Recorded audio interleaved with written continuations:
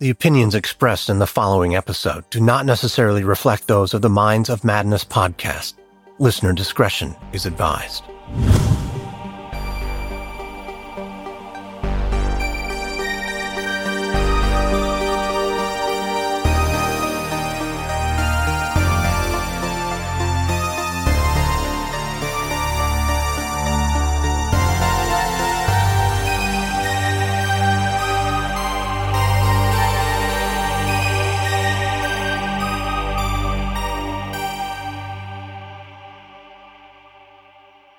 On Sunday, September 3rd, 2006, Nina Reiser dropped her kids off with their father Hans so they could spend some time with him over the Labor Day weekend.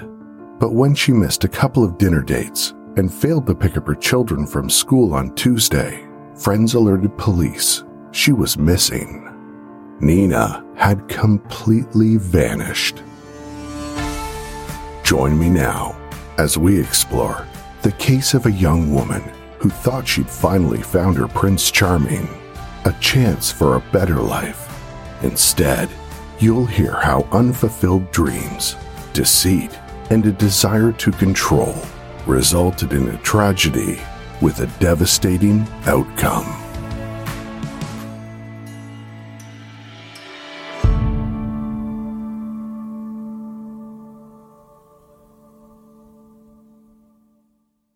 Hans Reiser was born on December 19, 1963, and grew up in the hills of Oakland, California, with his parents, Ramon Reiser and Beverly Palmer. Although he was considered well-behaved and a smart kid growing up, he dropped out of school when he was 13, feeling bored and stifled by the conventional school system. Hans also struggled socially, often being bullied for not quite fitting in. Despite not having many friends, he did have a best friend, Sean Sturgeon, who he spent countless hours playing Dungeons and Dragons with. Even though Hans had dropped out of school, he still managed to get into UC Berkeley because of his high SAT scores when he applied at age 15. During his years at university, Hans kept himself busy, studying and working part-time at software jobs. On the side, he also dabbled in martial arts, designed a role-playing game, and wrote science fiction stories. But just like high school, Hans had trouble fitting into the university scene. He was much younger than many of his classmates, and they thought he was not only eccentric, but obnoxious as well. After 12 years, Hans finally earned his bachelor's degree in design of theoretical models and was happy to put university behind him.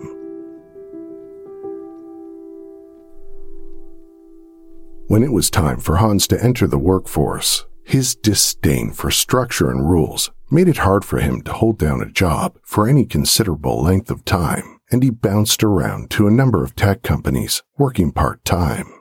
Although he hadn't been very successful holding down a job, behind the scenes, Hans was tapping into his love for systems design, creating the revolutionary Reiser journaling file method for the Linux open-source operating system.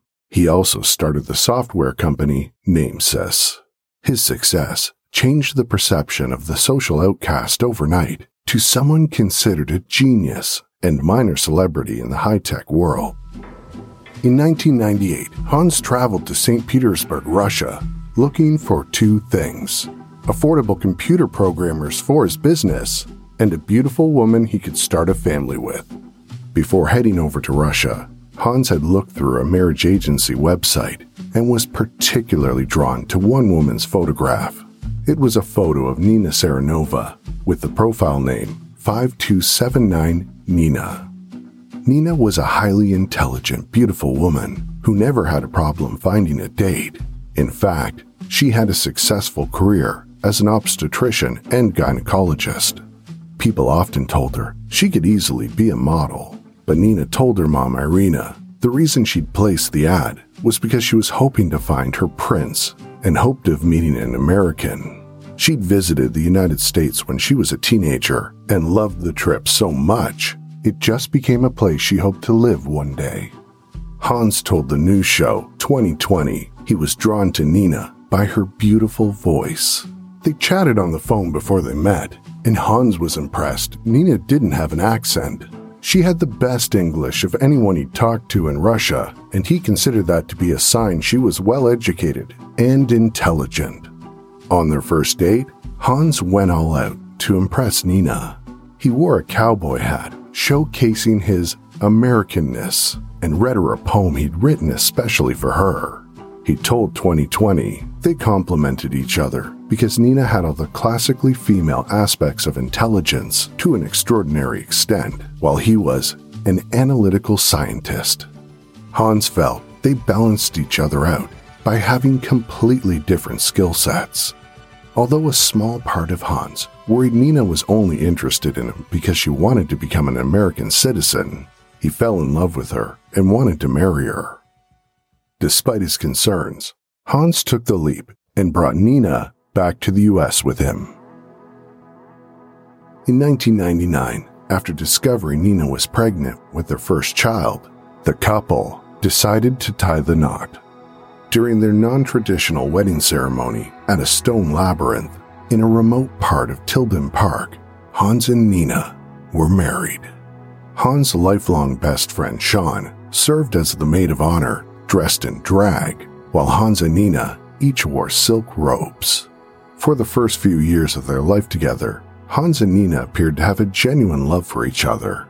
While Hans focused on building a software business, Nina concentrated on their growing family as they settled into a comfortable home in the hills of Oakland, an area known for its lush redwood forest, a 10-million-year-old extinct volcano, and the beautiful panoramic views from ridgeline trails. 2 years after having their son, they welcomed a baby girl into their family. Now with 2 small children, Hans and Nina were learning they had wildly different views on how to raise them. Nina wanted the kids to go to school, while Hans wanted them taught at home. Nina also didn't agree on Hans's recreational time with their son, who he played violent video games with. In fact, Nina didn't want the kids playing video games at all. Another cause for debate was Hans' stringent belief in very gender-specific roles. He looked after the business and insisted Nina should stay at home with the kids. He also wanted more of them. Nina, on the other hand, wanted to write the U.S. medical exams and get back to practicing medicine. Hans' long trips out of the country also became a sore spot in their relationship. Quite often, Hans would spend months living and working in Russia, sourcing cheap computer programmers, while Nina stayed in Oakland, raising their children all on her own. Unhappy with their differences, Nina started bringing up the topic of divorce. That's when Hans turned to his friend Sean for support. On top of asking him for marriage advice, he also asked his friend to keep Nina company when he was out of the country. During an interview with the TV show 48 Hours, Sean said he gave Hans 2 books, Dummy's Guide to Better Communication Between Couples and Dummy's Guide to Divorce. He told Hans he was going to need one of them. The choice was his. In May 2004, Nina asked Hans to move out of their home because she didn't feel like they were a family anymore. A few months later, she filed for divorce, citing irreconcilable differences. In court documents, Nina stated their children barely knew their father because he was only home for 3 months out of the whole year. Hans felt differently. He didn't feel responsible in the slightest for their failed marriage and had come to his own conclusions about why Nina was ending it. She'd become a U.S. citizen within just 1 month of asking him to leave, and Hans figured she'd just been using him all along. He believed his suspicions were confirmed when he later found out his wife and best friend Sean had become romantically involved while he was in Russia. Feeling deeply betrayed, Hans accused Sean of drugging his wife and seducing her. He also thought perhaps Sean had talked Nina into using her position as chief financial officer for their company Namesys to redirect money and steal from him. While waiting for the divorce to be finalized, Nina was granted sole legal custody of the children, and Hans was only allowed to have them for 1 weekend night and every other weekend. Towards the end of 2004, Nina and Hans were having frequent arguments about money and custody. In December of that year, Nina obtained a 1-year civil restraining order against Hans after he pushed her during a heated argument. By 2005, Nina had stopped dating Sean, but they remained close friends. He also provided her with much-needed financial support. Although Hans' business was doing well, he failed to pay 50% of his children's medical and childcare expenses and owed Nina over $10,000. In the summer of 2005, after posting an online ad seeking playdates for her 2 children, Nina met Anthony Zagrafos. He was a handsome and successful businessman who also had 2 children from a previous marriage. Anthony thought Nina was a brilliant and beautiful woman and enjoyed spending time together with their kids. Unlike Hans, Anthony fully supported Nina's dreams of becoming an OBGYN in the US, and throughout the summer of 2006, Nina studied for her medical exams and was scheduled to take them in the fall. In many ways, Nina's life was back on track, but her relationship with Hans had become so tense they sometimes exchanged their children at police headquarters. At one point, a police officer who witnessed the exchange warned Nina she'd better get herself a gun. He'd seen hatred in Hans' eyes and thought Nina was at risk, but Nina ignored the warning. Her and Hans may have had their differences, but she believed he loved his children and would never harm their mother. On Labor Day weekend 2006, Nina spent Friday and Saturday with the kids and was scheduled to drop them off at Hans' place on Sunday. Before dropping them off the following afternoon, Nina and the kids made a trip for groceries, and she gave a quick call to Hans, informing him they were running late. At approximately 2:30 p.m., Nina and the kids arrived at Hans' mother's place, where he'd been staying since their separation. Because his mom was out of town for the weekend, meant some rare alone time between Hans and his children before dropping them off at school Tuesday morning.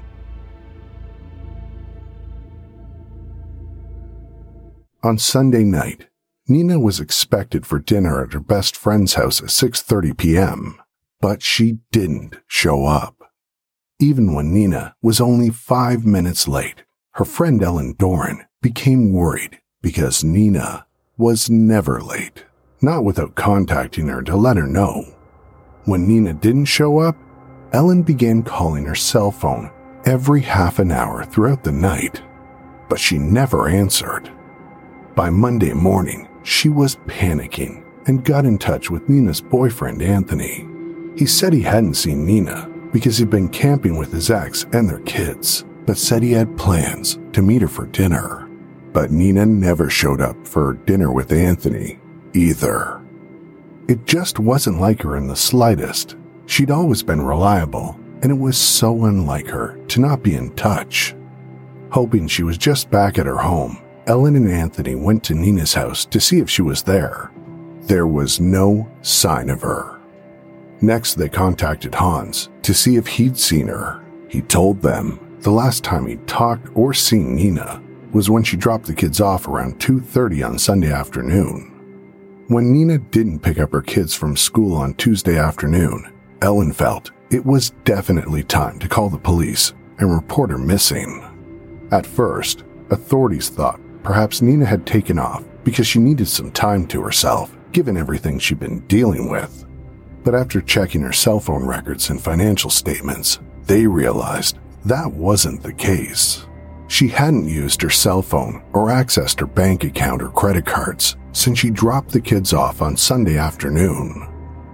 On September 9th, a week after Nina was last seen, her Honda minivan was found parked on Fernwood Road, near Highway 13 in the Oakland Hills. Inside the van, investigators found over $100 worth of rotting groceries. Nina's purse was also found in the vehicle, and inside it, they found a rent check, her driver's license, credit cards, and notes reminding her of upcoming appointments. Her cell phone was also in the van, and disturbingly, its battery had been detached, so it couldn't be pinged or traced. This all strongly suggested foul play, and police ramped up their investigation into who may have wanted to hurt Nina. At first, they had 3 people of interest. When investigators checked Nina's voicemail, they discovered several messages left by her boyfriend Anthony the weekend she disappeared. Some of the messages sounded like the couple had been arguing, with Anthony saying things like, "Everything can be fixed." Suspicions grew when a couple of Nina's friends said Anthony could be controlling, but investigators checked out Anthony's alibi, and he was definitely camping with his ex and children when Nina vanished. There was no way he could have been involved. Authorities also checked out Hans's former best friend Sean, who had had an affair with Nina. He was still supporting her financially, and they thought maybe he had grown jealous of Anthony and had demanded his money back, perhaps causing a fight. But as it turned out, Sean too had a rock-solid alibi. He was working in a soup kitchen during the time Nina disappeared. The third suspect was unsurprisingly Hans, who refused to talk to the police without his lawyer present and was blatantly uncooperative. In fact, when investigators tried to interview Hans, he would go to great lengths to avoid them. Once, he even jumped out of his car and ran several blocks up the street. When police questioned Hans' neighbors, they learned of something interesting. They told detectives that the afternoon Nina went missing, they'd seen Hans spraying water off something in the driveway for at least half an hour. That aroused suspicions enough for them to proceed with getting a search warrant for Hans's car. During the initial inspection, they couldn't help but notice right away that the passenger seat was missing. In questioning Hans about it, he simply explained to the police he'd removed it so it was easier for him to sleep in the car. But that made little sense, as he was living with his mom at the time.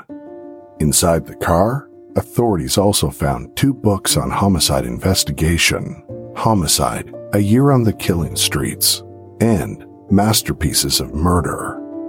Records indicated Hans had purchased them just 5 days after Nina had disappeared. Was Hans educating himself to stay one step ahead of the police? As detectives continued to search for leads on where Nina might be, cadaver dogs were brought in, but there was still no sign of her. In the days following Nina's disappearance, Hans fought for custody of the kids and lost. After Oakland police testified, making it clear Hans was the #1 suspect in a murder investigation. Within a week, Nina's mom flew from Russia to take over looking after the grandkids. By that point, the children were missing their mother immensely and couldn't understand where she'd gone. Nina's mom took immediate action and did what she thought was best, which was to take the kids back to Russia with her. Not only did she want to get them away from their dad, she wanted to protect them from the media spotlight. While Nina continued to remain missing, Anthony distributed thousands of missing person flyers and also had 18 billboards put up throughout the Oakland area, which displayed Nina's photo and contact information. He even rallied volunteers and organized an extensive search of the surrounding area of Hans's mother's house, as well as where Nina's van had been found. Hans, on the other hand, made no attempt to search for the mother of their children. As police continued to investigate Hans, they tapped his phone, revealing an interesting conversation between him and his mother. During the call, Hans opened up by telling her she needed to know the real reason his marriage with Nina hadn't worked out. According to Hans, Nina was crazy, hated him, and took it out on their son. Hi, Mom. Yeah? I never really spoke to you much about the divorce. And, I had wanted to go to a mediator. I tried to talk Nina into a mediator. I guess Nina decided that wouldn't be enough fun. So she did this traumatic stress disorder due to violent computer games thing. She really was nuts, Mom. She really was. She really was what? She really was nuts. She hated me, and Rory was the proxy for me. So by discovering that he was borderline autistic, that was her way of degrading me. I was really surprised when, the kids asked me about custody, and I explained about how, custody gets divided out. And Rory said that he wanted to live with me. And not live with me, 50% of the time, but live only with me. And I think that's because he understands that she doesn't mean well by him. And he understands that a mother who wants him to be sick and who wants him to have things that are wrong with him doesn't really like him on some deep conflicted level. After going on to accuse Nina of stealing money from the business, Hans said he was the victim of physical abuse. Hans told his mom Nina had kicked him on several occasions, and he'd made the mistake of not charging her. In his mind, his decency was a mistake, and now he was paying dearly for it.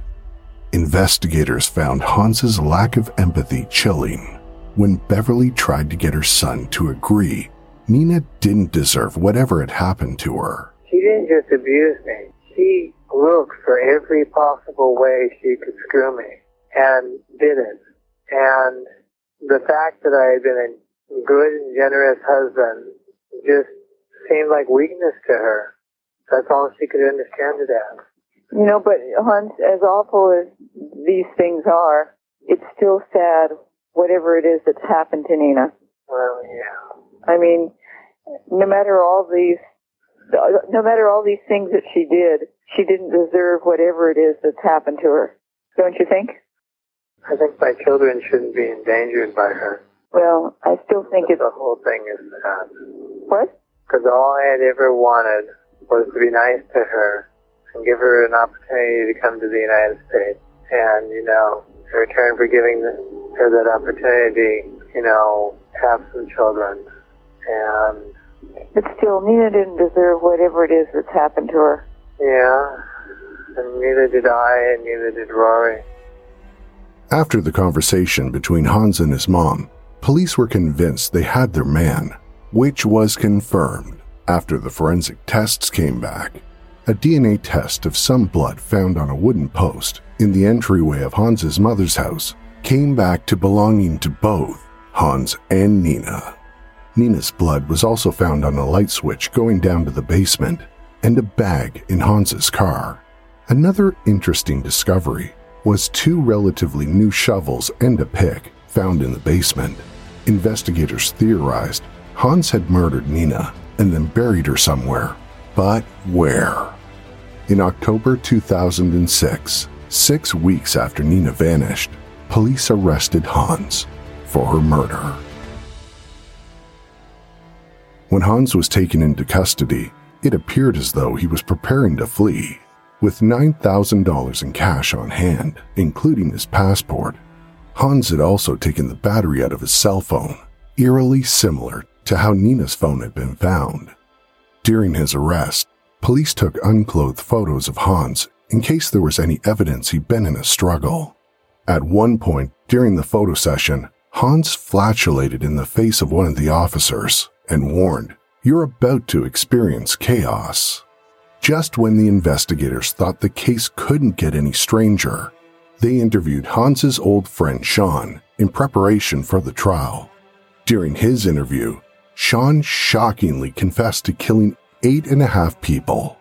He said he wasn't sure if the 9th person had died. Investigators were completely at a loss for words. Had they been trying to pin Nina's murder on the wrong guy? Maybe Hans wasn't involved. Sean said he'd killed his victims because they had abused and molested him and his sister in a commune growing up, but he refused to provide any further details about his victims, not even their names. The prosecution panicked. The defense would certainly paint Sean as a jilted lover who had killed Nina after she left him for Anthony. That's when prosecution offered Hans a deal. A voluntary manslaughter charge and only 3 years behind bars. But Hans turned the plea deal down. With Sean now the obvious suspect, Hans was sure he'd win. But oh no, he was wrong. At a pretrial ruling, Sean's strange confession was surprisingly ruled inadmissible, and Hans lost his perfect alternative suspect. Later, Sean admitted he made up the whole bizarre confession to avoid testifying at Hans's trial. It just didn't make sense. Sean said he did everything he could to make himself an undesirable witness because he didn't want any more information about his lifestyle out in the public. So on November 6, 2007, Hans Reiser's trial began. Paul Hora, the Alameda County District Attorney, presented a mountain of forensic evidence investigators had gathered and simply argued Nina was deceased and Hans had murdered her. Nina's friends and family testified, one after the other, what a loving and devoted mother Nina had been, and that there was no way she'd ever leave her children. Nina and Hans's son, who was 8 years old at the time, flew in from Russia with his grandmother to testify. He told jurors he was mad at his dad because he thought he was responsible for his mom's disappearance. Who else could do something to Nina except Hans, he said. Letters he had written his dad from Russia over the past year were also read in court. In one dated shortly after his birthday, he wrote, the only present he wanted was his mom back. In the same letter, he asked his father 10 times, where is Nina? He showed the court a picture he'd drawn of what he remembered seeing on the night his mom disappeared. The drawing showed a male stick figure with the name Hans written by it, carrying a large ball-like object. He said the stick figure was his dad, who was carrying a big bag down the basement stairs. He now believed it had been his mom inside the bag. When the defense was up, Hans's lawyer, William Dubois, made every attempt to smear Nina's character. He questioned her involvement with her husband's best friend, Sean, and accused her of being a gold digger who only married Hans so she could become a U.S. citizen. Hans's lawyer argued Nina couldn't have married Hans out of love, calling him one of the least attractive people you can imagine. The defense also tried to convince the court Nina was still alive and well, hiding out in Russia. It was his theory that after Nina had stolen enough money from her husband's business, she fled and abandoned her children. That's when Hans's father Ramon took the stand, offering up an even more outlandish theory. It was his suspicion that Nina might have been killed by Russian spies or mobsters because her father had worked at a spa frequented by lowlifes. Throughout the trial, Hans was his own biggest enemy, with his behavior almost downright bizarre. The judge even had to tell him that if he didn't stop interrupting his lawyer when he was questioning witnesses, he'd be kicked out of his own trial. Hans's abrasive personality didn't help either, but his lawyer tried to explain it away by mounting a geek defense. He suggested Hans was your stereotypical computer programmer who only understood logic and was completely socially inept, but that didn't mean he was a murderer. On April 28, 2008, after a 6-month trial, the jury found Hans guilty of first-degree murder. But the case was surprisingly far from over. 4 months later, Nina's family approved an unusual deal. Hans could plead guilty to the lesser charge of second-degree murder if he revealed what happened to Nina and led investigators to her body. As a part of the deal, he would serve 15 years to life instead of 25 years to life, but would give up any chance of appealing his sentence. In July 2008, Hans led investigators to Redwood Regional Park. There, in the dense forest, about half a mile from Hans's mom's home, police found Nina's skeletal remains. She'd been stuffed into a duffel bag, just like her son had remembered, and then buried in a shallow grave. It was horrifying to realize a child had witnessed his father discarding his mother's body. Almost exactly 2 years after Nina mysteriously vanished, Hans finally confessed to murdering her. He said he snapped when Nina casually told him She intended to keep taking the children to doctor's appointments against his expressed wishes. She had full custody, and she said the decision was hers to make. In a fit of rage, Hans said he punched Nina in the mouth and then choked her to death. He said he used an unsophisticated chokehold that would embarrass any judo instructor, but stressed it was the least painful way to die. When Nina was no longer breathing, he placed her body in a duffel bag and hid her in his car. Over the course of 2 nights, when the children were sleeping, he said he went into the hills and dug Nina's grave.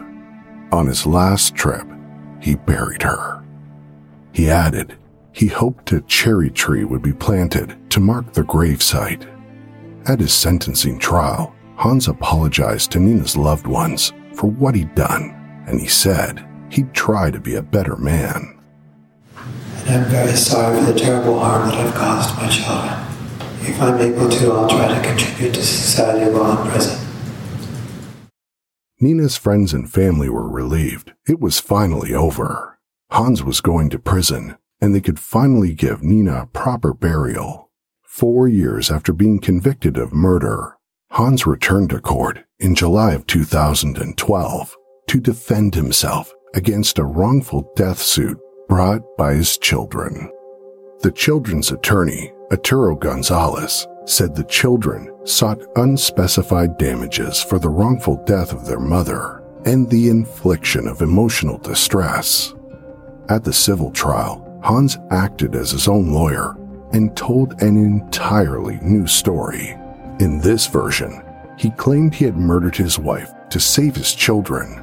He told the court Nina had abused the kids because she had Munchausen syndrome by proxy, a disorder in which a caregiver hurts or even kills someone in their care to gain sympathy and attention. Hans said by killing Nina, he had defended his children from harm and stopped her from committing multiple felonies.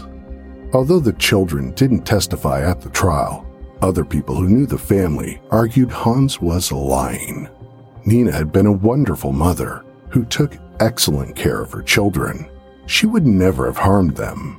By the end of the week-long trial, Hans was talking in circles and even admitted his wife never directly harmed their children. He also conceded he wouldn't have revealed where he'd buried Nina if he had been convicted of first-degree murder and needed a deal. He would have let his children always wonder what had happened to their mother. Hans's enormous ego was also on display several times during the trial when he compared himself to Moses, Galileo, Leonardo da Vinci, and Benjamin Franklin. In the end, the jury didn't buy Hans's story and awarded the children $60 million. Although Hans claimed he didn't have any money left, the jury said if he ever got out of prison, they were happy to know their verdict would ensure any future income he earned would help his children. Hans goes to the parole board in 2021, but isn't expected to be released. He'll likely spend the rest of his life in prison.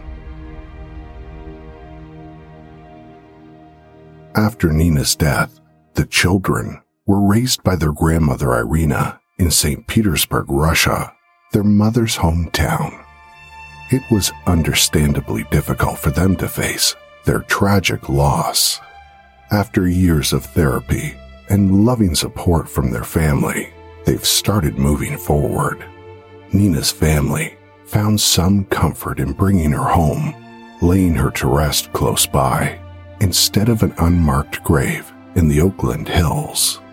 Nothing can ever replace the loss of a child's mother. Instead of being comforted by their mom's warm embrace, they visit her gravesite. It's a devastating reality that no child should ever have to experience. Perhaps the one small comfort is knowing Nina's caring nature and beautiful spirit will continue to live on in her children.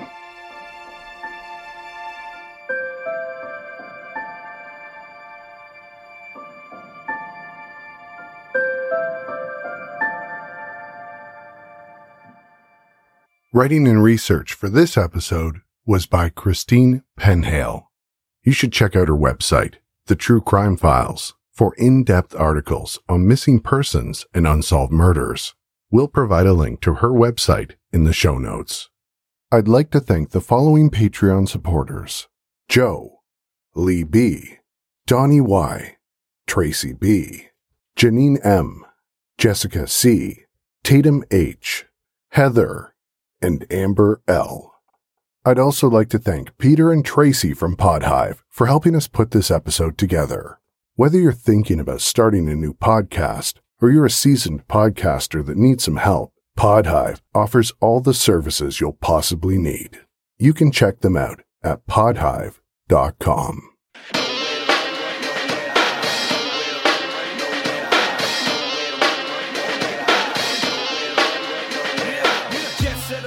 The Minds of Madness can be found on Apple Podcasts, Spotify, Stitcher, TuneIn, Google Play, and all other podcast platforms. Ad-free episodes of this show are available on Stitcher Premium. If you would like to support this show and get some extra perks, including extra content, early release, and ad-free episodes, go to patreon.com/madnesspod. You can find our website by going to mindsofmadnesspodcast.com. To find us on Facebook and Instagram, search The Minds of Madness, and on Twitter using the handle @MadnessPod. And finally, the closing track, Feel the Madness, is provided by The Funkors. You can find them at the record label's website by going to goldenerarecords.com.au/GE. I can feel the madness. Someone standing at my door. I hope they can't get in, cause I'm not prepared to run. I can feel the madness. Someone standing at my door. I hope they can't get in, cause I'm not prepared to run.